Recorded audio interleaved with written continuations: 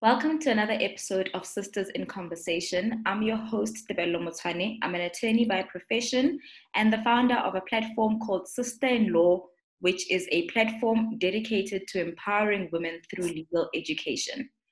On today's episode, I have Kundi Ramashia. Kundi is the only Black female and youngest female family advocate in the Office of the Family Advocate, Johannesburg. Having begun her career at one of the top-rated international law firms in the country, Hogan Lovells, Kundi has not only practiced as an attorney in private practice, but also spread her wings as a supervising attorney at a national legal NGO, Pro Bono Org, as well as working at national course coordinator for a private tertiary institution being Pearson Institute, lecturing first and second year law students.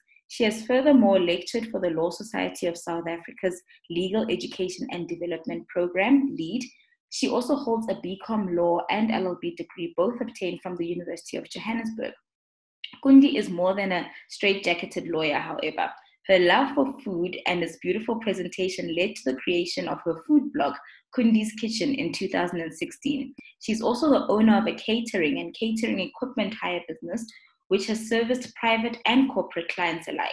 Kundi has made numerous live television appearances as well as radio and print magazine interviews in her capacity as a foodie and has partnered with well-known food brands in her capacity as a content creator. She is passionate about family law and food and firmly believes that direction is so much more important than speed. Welcome to the show, Kundi. Thanks, Tebello. Thank you for having me. It's a pleasure to be with you. How are you? I'm great. As we were just talking offline, a little tired, but good. Good, productive. Yeah. And I mean, you managed to show up for this interview, so thank you so much for your time and just dedicating an hour of your time to just take us through your journey as a woman in the legal profession. As I have told you before about the show, I just profile Black women and women of color just to amplify our voices in a profession or an industry that is male dominated and is dominated by white people. And on this platform, we just discuss issues of transformation, gender-based violence, issues of housing, issues of family law. And I really hope that your story will be able to contribute to the beautiful stories that we've managed to share on this platform. No, I'm really honored for you to have approached me, and I have the same hope that all our different stories can reach someone and assist them on their personal journey. So also well done to you for the platform. Thank you. So let's start from the very beginning. Who is Kundi? Can you tell us a little bit about your upbringing, primary school, high school, and then take us through what, motivated you to pursue studies in law or a career in the legal field? Sure. Okay. So Kundi is the firstborn of 3 children. I spent the first 2 years of my life in PE, Port Elizabeth. I apparently spoke fluent Xhosa for the first 2 years of my life. We came back to Joburg when I was about 2 years old, and I've been a Joburg girl ever since. I have a younger brother and a younger sister. We're all 7 years apart. So I don't know if that was planned or what, but yeah, so the age gap between my youngest sister is 14 years. So I'm a typical firstborn child. Like I have firstborn syndrome, overly responsible, very dependable, always follow the rules. And all of that. Yes, deputy. But yeah, I had a warm upbringing. My parents are very loving. We have a very close-knit family. I went to school at, I think I started out at Bishop Baven, and then I went to Bedford View Primary, and then I went to Glen Hazel Primary, and then I went to Baxter. So we moved around quite a bit, and people generally to think like, wasn't that destabilizing, whatever. But funnily enough, I enjoy change. I love new environments and all of that. So I thrived in every school that I went to. And then high school wise, I went to Eden College, and then I eventually matriculated at Kingsmead College for Girls. Okay. So that was my upbringing. So yeah, I have good memories of growing up. I mean, it wasn't perfect, but like I said, I have a very close-knit, loving, supportive family. So, and I think that was really, it gave us all a good basis, you know, for.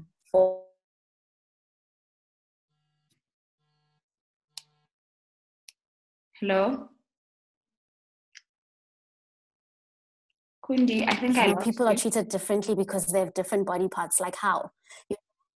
Can you hear me? Yeah, I think I lost you. The last thing I heard was you saying you had a good upbringing, yeah, and that you're a close-knit family. Oh, sorry. Yes. So I was saying also that growing up, we were treated the same, which I got a very big shock getting into the big bad world, and people are treated differently because you're born with different body parts. I just could never understand it. Yeah. At home, we all took out the trash. We all cooked. So yeah, so that I think developed a big part of who I am. So yeah, that was my upbringing. Okay, wonderful. And then in terms of how I got into law, so I'm always like loath to tell the story because it's not like deep like most other people like that, a sense of justice and or you know their parents got them in. So mine is a very, I don't even know how to put it, but it was, no, it's actually like slightly embarrassing. So I had a boyfriend at the time who was studying law. So the background behind it is that my dad is an advocate. And a very passionate one at that. And you know how lawyers love to be lawyers. So I grew up hearing about law, and because I'm a very inquisitive and be very argumentative, my dad was always like, you're a natural born lawyer, you have to study law, whatever. So when I went to varsity, you at that age where you want to assert yourself and like, I'm my own person and I'm going to do anything but what my parents have told me to do. But I didn't know what I actually wanted to study. I always wanted to be a surgeon. But maths and science and me were never in the same WhatsApp group, so I quickly gave up on that dream. Then the next best thing, I mean, you weren't really exposed to much. So, I mean, generation was big at the time, and working in an ad agency looked like fun, but I wanted to go to varsity. I didn't want to go to a Vega or whatever. So the closest possible thing I could think of was marketing. So I registered for a BCom marketing, just not to do law because my dad wanted me to do law. And as things would work out, the guy I was dating at the time in varsity was studying law, and I think we wanted to go out for lunch or whatever, and he was like, I have this class, please just come with me to the lecture and then we'll go after that. And I was like, what am I going to do in a stupid lecture, and whatever. Long story short, I went to that lecture. I still remember it to this day. It was law of persons, and the lecturer at the time dealing with the concept of domicilium. And it was the first time, because it was in first year, the first time in the months that I'd been in varsity that I sat in a lecture from beginning to end, like holding on to this lecturer's words, I was like, this is so interesting. It's so tangible. It's relevant to daily life, in comparison to the things that I was studying in my marketing degree. No shade to the marketing students. It just wasn't for me. So that weekend, I went back home, cap in hand, to my dad, and I said, Dad, yo. Dad, you were right. I was wrong. I would like to, deregister this marketing degree and go for law. And that's literally how it happened. I was doing a BCom law, so I changed to I was doing a BCom marketing. So I changed to BCom law just to still give myself a soft landing. Should I decide that law is not my thing, I still have the commerce. But, the law subjects was what I enjoyed the most. So then I went on to do my LLB after that. Sure. I actually really love this story. So you were doing marketing at UJ as well? and then you just Yes, yes, okay, all right. Well, I mean, looking yes, back, you yeah. really made a good decision, and I mean, thank you to your then boyfriend for dragging you to class with him. Right? I'll owe him that for life All is well that ends well. as well. Yes. Okay. So then, you go through university. When was this, by the way? I was also at UJ. Oh, okay. So, sure. Okay, now I must reveal my age. I think I think I matriculated in 2003. So I started my degree around 2004, somewhere there. I Okay. could be off by a year or so. Um, Uh, yeah. So I, that's when I started I just missed you, my Gogo. tertiary studies. When were you at UJ? No, that's what I'm saying. I just Oh, missed you, thanks, Gogo. Develo. Like, nah. I matriculated When were in you at UJ? I matriculated in 2007, so I would have started UJ 2008. So yeah, I definitely missed you. Okay. I was doing my last year then because I delayed by a year because of the BCom marketing. Oh So yeah, I did the BCom law to literally start again, although I got credits for some of the yeah, subjects, and yeah. then the LLB afterwards. So I eventually graduated in 2009 from Okay, both degrees. okay, Yeah. wonderful. I absolutely love your story. I think it's important to, especially the younger, listeners who are feeling like maybe the pandemic has heightened the feeling like they're in the wrong course Mm, or studying the wrong thing, and that mm, it's okay to just make the jump. It's okay to just start over again. It's mm, okay to change mm. paths if something is not working for you. So thank you so much for sharing that amazing story. No, it's a pleasure. Yeah. Then, can you tell us a little bit about when did you manage to secure articles and how was your transition from university to doing your articles? Okay, so how I managed to secure my articles was that, so as I'm doing my LLB, and in your second last year, that's when you should be signing up for articles and all of that. And I looked around me and I realized that the people that I'm close to, that I'm studying law with, including that boyfriend at the time and two other female friends of mine, they all had plan Bs. I actually woke up the one day and I realized that all of them have a father or a brother or a close family friend who owns a law firm. So whilst we all want to get into the top 5 or top 10, if they don't get in, they have a very feasible plan B, and I don't. Yeah, yeah. My dad he's an advocate, and I wasn't looking to go into that at that stage, Mm-hmm. and he wasn't even practicing at the time. So I was like, actually, you need to stand up and make a plan for yourself. You can't just go with the crowd, So, and I looked at everything, and I've never been an A student. I've never claimed to be like, but what I've always been is an all-rounder. Yeah. So I work hard. When I work hard, I'll get good marks, but I won't get straight A's. But I was very involved at Varsity. I mean, I was secretary of the Black Management Forum.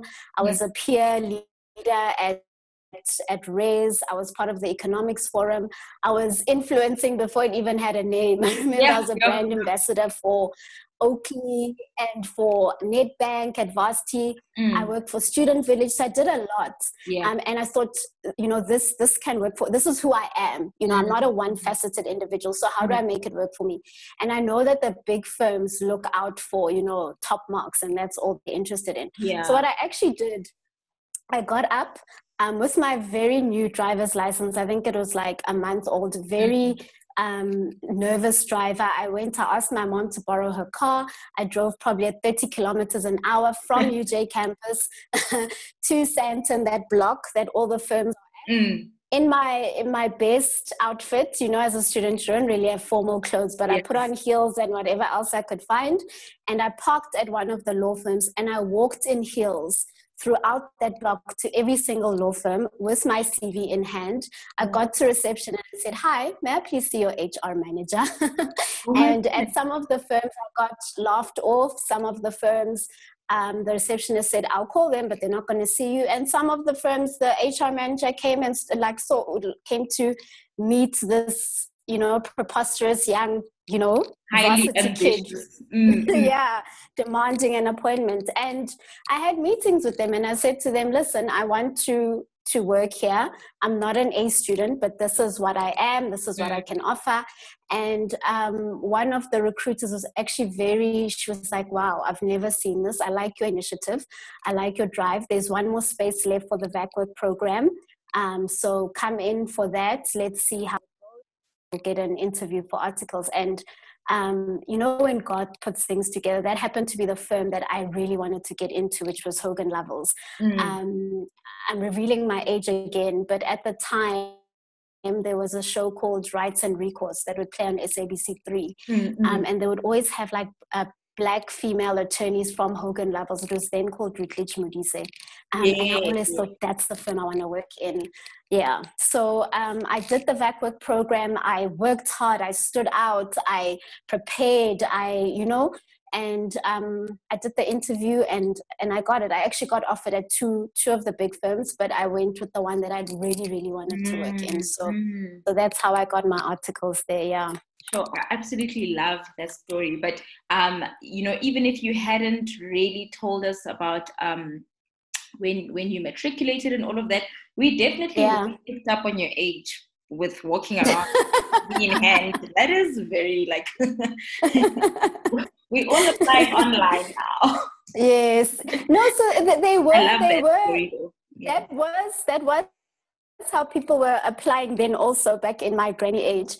But I didn't want to do that because I knew that I'm one of thousands of CVs that are going to land in this person's mailbox. How do I make myself stand out? And that's why even, I get a lot of requests for mentoring or tips or can you get me into this law firm and whatever. And I'm working on something to assist those young aspiring law graduates and all of that. But I get, there's a slight irritation that I get where there's a sense of, can you do this for me? You need to stand up, see what you have to offer, and go the extra mile. There's a quote, go the extra mile, it's never crowded. What I did was crazy for the time, but and I'd learned from my mom, who also, she told me about how she walked from Alexandra to Rosebank. So I come from that family of get up and do it. No one's going to do it for you. I mean, I think that doing something that bold would still help somebody stand out even today.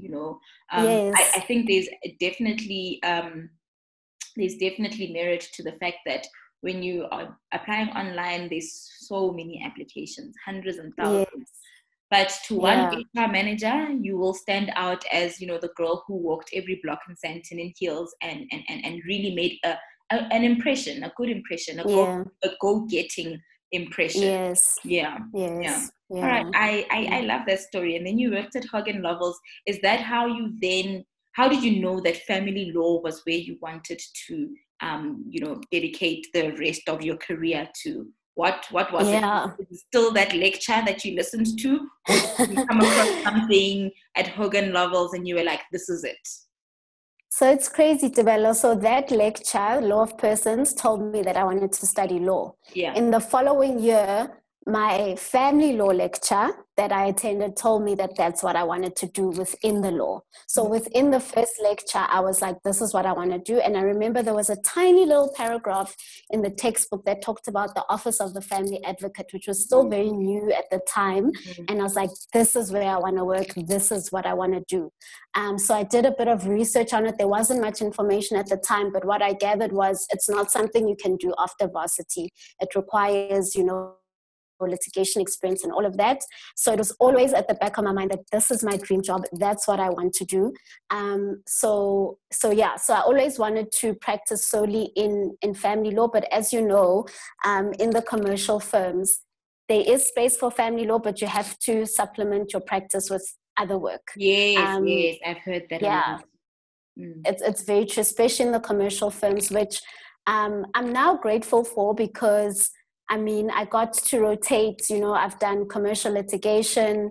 I was also in the pro bono department. So I've done different things, a little bit of labor law as well. And I made it known within the firm that my passion is family law. So the family law director at Hogan Lovells would always involve me in matters where possible.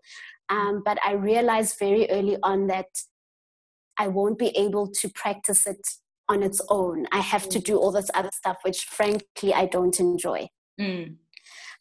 So it was very early in my articles. Sorry, and I realized I didn't answer your question about the transition from varsity to articles.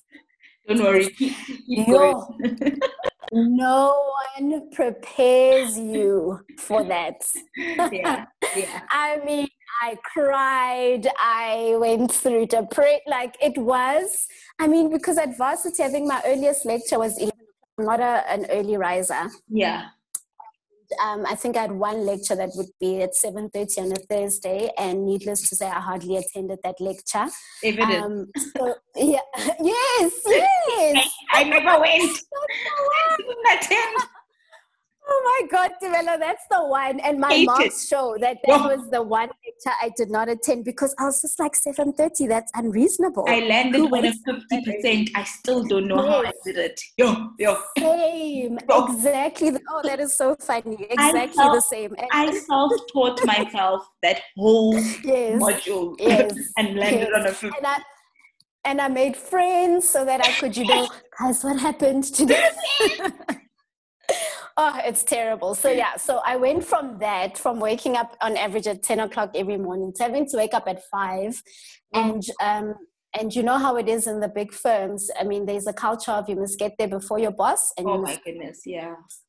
So I was getting there early, and then they're still studying for articles and stuff, and you're leaving the office 10 o'clock at night. I was working weekends. It was really insane. But I've never been scared of hard work. But I felt that looking at what I'm supposedly aiming for, and that for me it was looking at the female partners and directors, that is not the life that I saw for myself. Although I was very, very grateful for the opportunity, and I know that had I not gotten into my first choice, I would have always had a what if. So I think God deliberately put me into what I thought was what I really wanted to do, so that I know that yes, I love the law, but I don't necessarily want to practice it in this way. So after my articles, my boss, who in one of my rotations in the pro bono department, the director, who was my boss then, he had bono.org, which is a national legal NGO. And after he had heard that I had left, and I was even, they tried to convince me to stay, and I was just like, it's just not me. It's not about the firm. I love the firm and all of that. But I want to explore. So he had heard that I'd left, and he said to me, come interview. There's a position that's opened up. We need a supervising attorney for a new project we're running, etc. And there came in imposter syndrome. I was like, supervising attorney? Like, all I've done is articles. Like, what do I know? And I remember, pardon? Now the title comes, supervising attorney. Yeah, and like I have big responsibilities. And I remember my parents said to me, Kundi, your former boss is inviting you to come and interview. This is someone who's seen you at your best and your worst. So we don't understand what your issue is. Exactly. So even the interview, I remember it was so strange. You get asked things like, what are your strengths? And then you must sit there and tell someone who's seen you at your worst that I'm so great at this and that.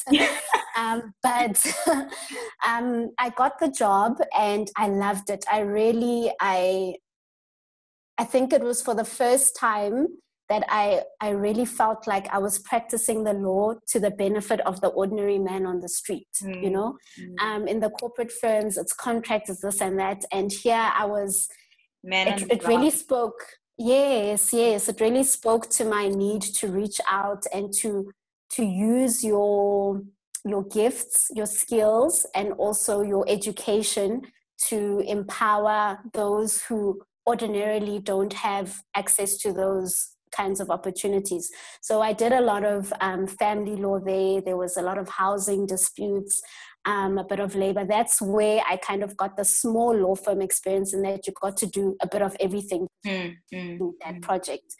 So that was very interesting for me. and I grew a lot within that. But after about 2 years, I realized that I'd reached the ceiling in terms of what I could do at that particular NGO. And so then, and I was getting very interested in the mediation space and arbitration, especially in respect of family law. So I furthered my studies on that. I did a short course on that, and I was looking to open my own mediation practice. But it was at the time that, I don't know if you remember, there was a time when court annexed mediation was about to be promulgated as a law that you have to, if you're in the midst of divorce proceedings, that you must first attempt mediation before litigating. But I don't know whatever happened to that law, and it didn't happen, which threw me into a very much of a tailspin, because I had now studied this and I was looking to open my practice based on the fact that there would be a, and then the law just never came through. So that really, really threw me aback. I was back home trying to, and I honestly thought I'd found what, and remember, in the back of my mind, I'm working towards this family advocate position. So this would be great experience in that. So it threw me off course a lot, but and then I was back home.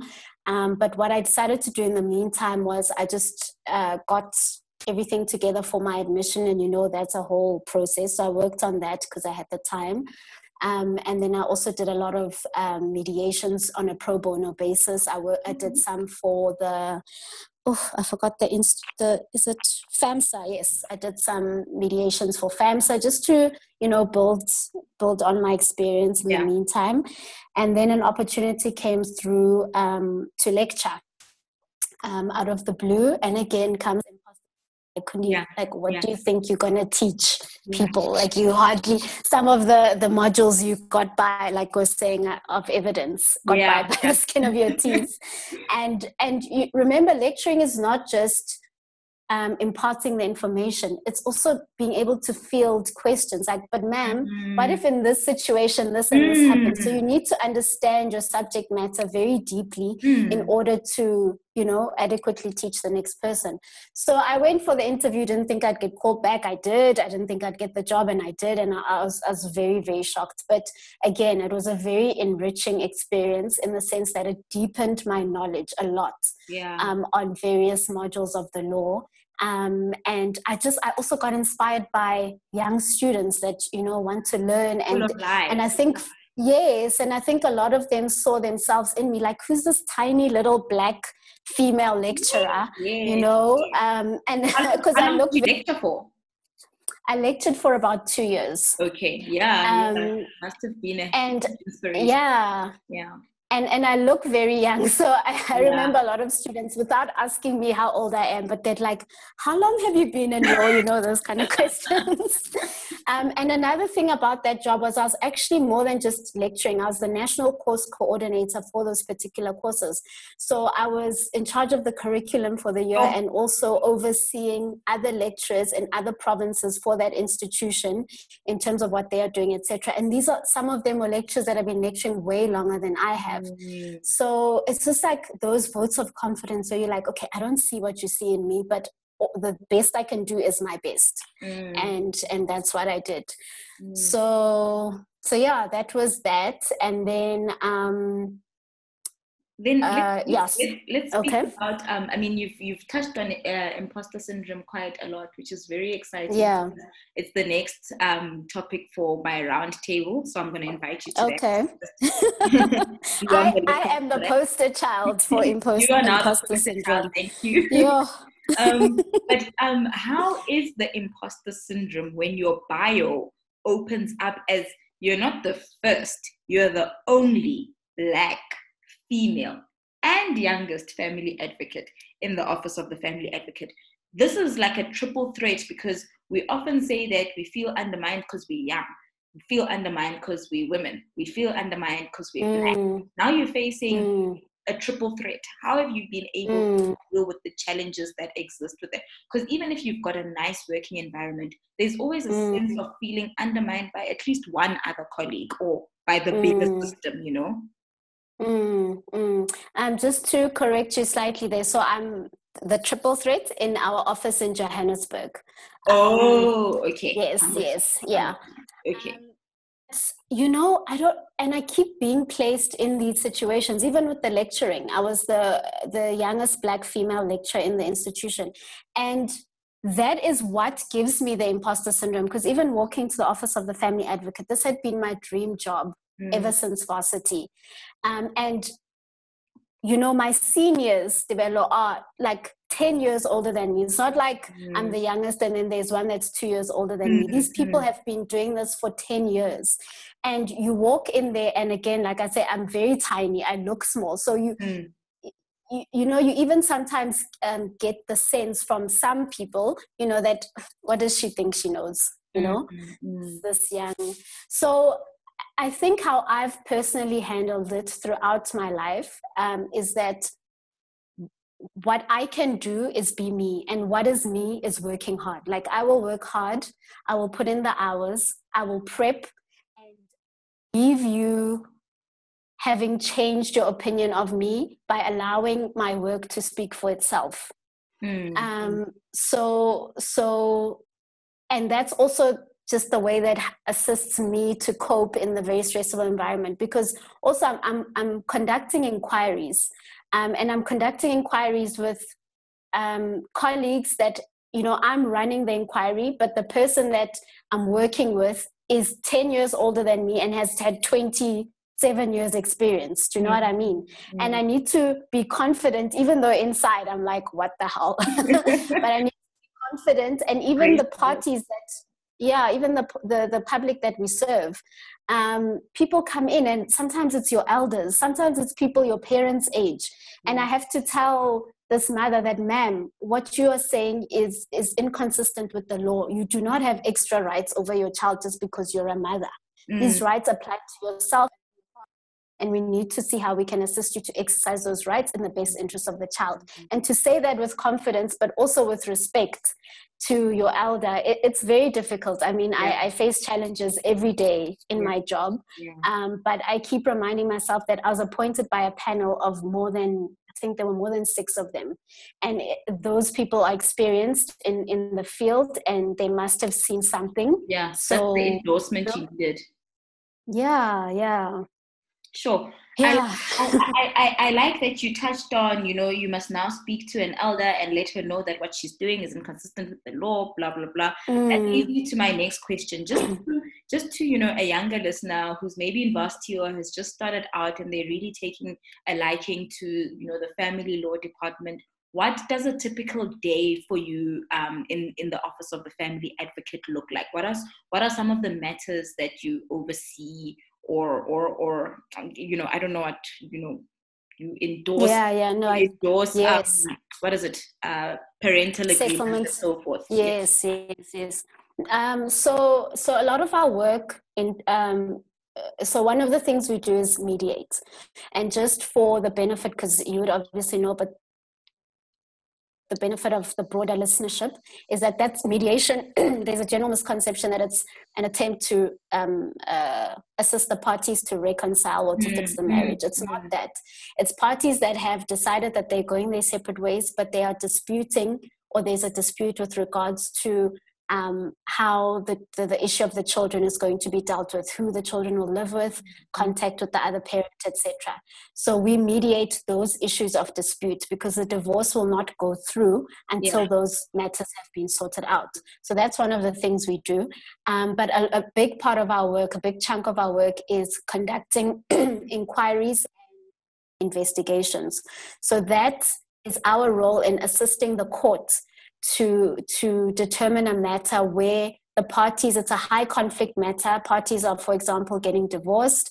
They both want primary residence of the children, and no one is budging. And maybe there's allegations of drug abuse or sexual abuse, or, I mean, we've heard and seen it all. So our job is then to interview the parties, conduct a full investigation, interview the children, because the Children's Act does require that the views and wishes of the children must be taken into account.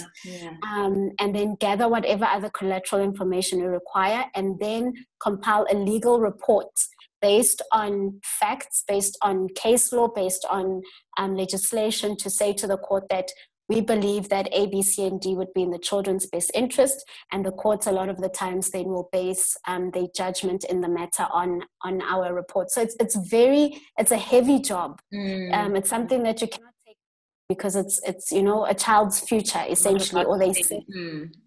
Yeah, so that's one of the things we do. And another big chunk of what we do is endorse settlement agreements and summonses. So in the event that parties are involved in a divorce, but they've managed to reach an agreement on the terms of that divorce. So they've agreed on where the kids will stay, how often they'll see the other parent, etc., etc. We need to see that settlement agreement and see that it is the proposed arrangements are indeed in the child's best interest, and if so, we'll endorse it. If not, we will query it. So, for example, if someone puts in their settlement agreement that the child will visit mom every second weekend and live with dad, but in your summons you've said that mom has an alcohol problem, then I'll query that to say, are the kids safe with mom on those alternate weekends? Do we not have to look at something like supervised contact or maybe day contact and phase it in, etc.? So we do a lot of that work. So it's you have to be very careful. There's days where you're just tired and you want to skim over it, but I always remind myself that, what if it was my child that someone was skimming over, Yeah. So that's a lot of what we do, yeah. Thank you. And then were there any extra courses that you had to study in order to supplement your application to work at the family advocate? No. What are the qualifications that one needs to pursue a role as family advocate? Yeah, so you it's basically your legal degree and to have been admitted as an attorney or an advocate. And the big thing with this job is experience. So that's why I mentioned in the beginning that I realized that it's not something you can do straight from varsity. So everything I've done since then was to try and get as much family law experience as possible. And I just kept applying, hey? I kept bugging them with my applications and they kept ignoring me because I didn't have enough experience. But once I reached that, I think it's a 5-year litigation and family law experience, then they consider you. So you don't necessarily have to have done any extra qualifications, but like I say, I did do the family and divorce mediation course, and it is within consideration now. I'm thinking of an LLM maybe in family or child law, but I'll see how that goes. But the big thing is experience. Wonderful. All right. Yeah. Just looking at the time, I'd like us to also discuss a little bit about Kundi's Kitchen, how your, passion baby came into being. And I love how you say you have always been part of a very close-knit family. Did that fuel your passion for food? Were they big Sunday meals with your family? Can you tell us a little bit about Kundi's Kitchen? Yeah, it's so interesting when you say were they big Sunday family meals. So my mom is not a kitchen woman at all. Like, as I said, in my family, like everyone does everything. So actually it was my dad who'd like make us breakfast and stuff. My mom can cook, but she doesn't enjoy it. Yeah. So I didn't grow up, like I always say to people, like I didn't grow up, like my mom taught me how to make this and that. It's like, and as much as I know how to make the fancy things, I don't know how to make dombolo. I don't know how to make magwinya because my mom never made those things, and those are the kind of things you can't really learn off the internet, you learn from home. Yeah. So I was interested in cooking from a very early age. My mom reminded me that I used to like bake from the age of like 8, and I'd make very delicious chocolate cakes and all of that. But it was always just something that I did, on the side that I enjoyed. And then came in, before even Instagram, when we were still on, again, my age, BlackBerry. And remember there were like the BlackBerry profile or something. I don't know. Yeah. Like you could... Profile pictures. Yes, yeah. So I would cook and make something pretty and post it there, and then came along Instagram, and then it was just a natural progression. And people, caught onto that and they said, oh, please share the recipe and whatever. And then the need for a blog grew. And eventually, again, imposter syndrome. I'm just like, I always felt like I'm not a chef. I'm just doing this in my spare time. What am I going to teach the next person? And they were like, teach us that one that you posted yesterday, Okay. So I was like, okay, let me try out this blog thing. and I'd post the recipes. It got, a really, really good response. And then I got brands that were partnering with me, etc. And then there was a time after I had my daughter, and I wasn't really sure what I wanted to do. So I took that time then because I'm a firm believer in, I never want to have a what if, and even in the different things in the law that I've done, as you can see, I want to explore everything so that at the end of the day, I'm where I should be. So with the food business growing, I just thought, let me focus on that for now and see where it goes. And I got a request for catering, and then that became another one. And then, next thing I knew, I was catering to like Standard Bank and some big brands and celebrities and all of that. So it was a very, I grew a lot in that, because then I was now a business owner, and it's not something I ever saw myself doing, but I learned a lot within that space, and just the great reception, that I got, even from fellow foodies who had been in the game for much longer. I remember Chef Benny, he was like one of my biggest cheerleaders, and I was like, who am I, so, but I think, I realized towards the end that this is something that I enjoy as a hobby. It's not necessarily my calling as an everyday thing, and again, God's hand, that was around the time when I was thinking, okay, is this something that I want to do forever going forward, like as my main thing? That's when, the Office of the Family Advocate advertised for the position that I'm currently in. And when I got it, then I just knew that, the timing was perfect. And yeah. Oh, what an incredible journey. It's been a journey, Tebello. Yeah.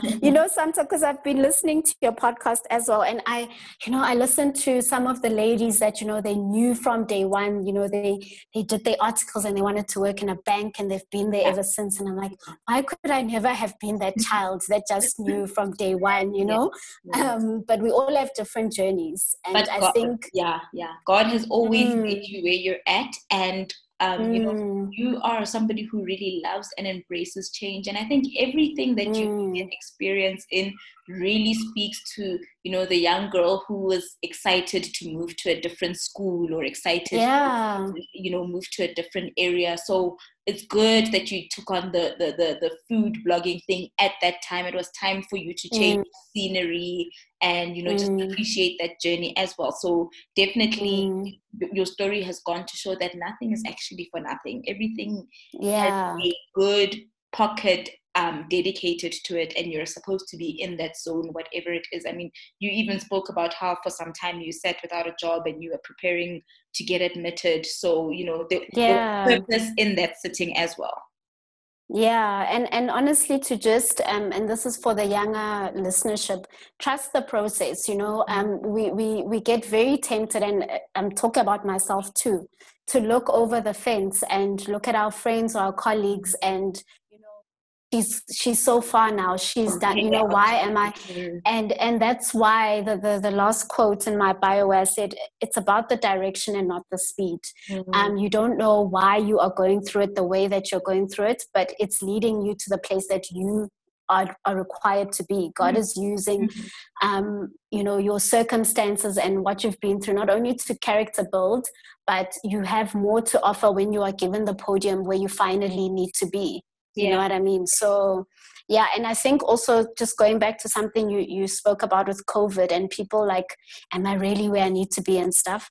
You had an interview with Mpumi, and something that she said really stuck with me, where she said, it's forced us to sit in the reality of our lives. And it did the same to me.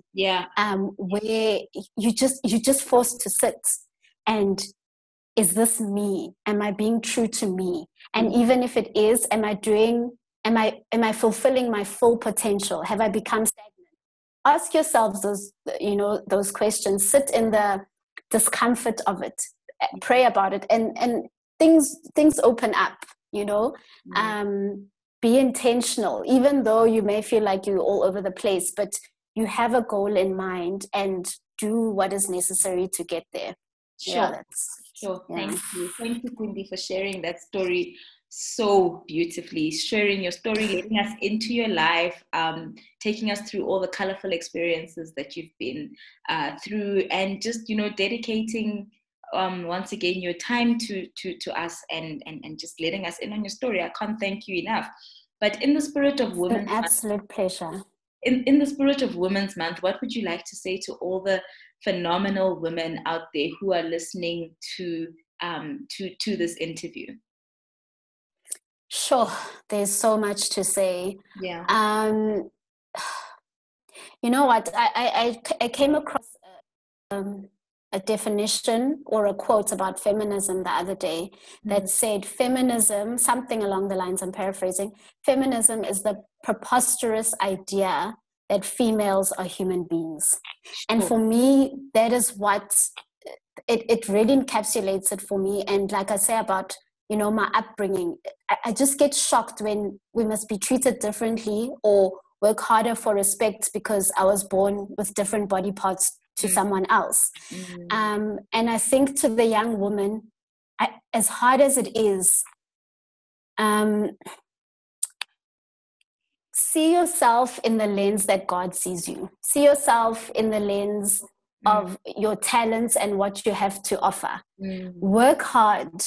And like I said, you'll be in environments where it's not necessarily overt, but you can see that, people are like, she's here because of BE ratings or whatever the case is. The script, prepare. I cannot overstate the benefit of being prepared. Work hard, go the extra mile, and in that way, we will slowly change gender stereotypes and ideas and whatever. Don't try to be a man you never will be. Yeah. But I mean, it blows my mind that we're still talking about this in 2020. But we can all do the little that we can within our spaces, and like what you're doing, pick someone up as you go up as well. Yeah. Bring them into your space. Yeah. Share your story. So yeah. Love it. Love it. Love it. Thank you so much, Kundi. Thank you. Thank you. Thank you. And I hope you have a blessed day further. Thank you so much, Tebelo. Same to you, and for having me. All right. Bye. Bye.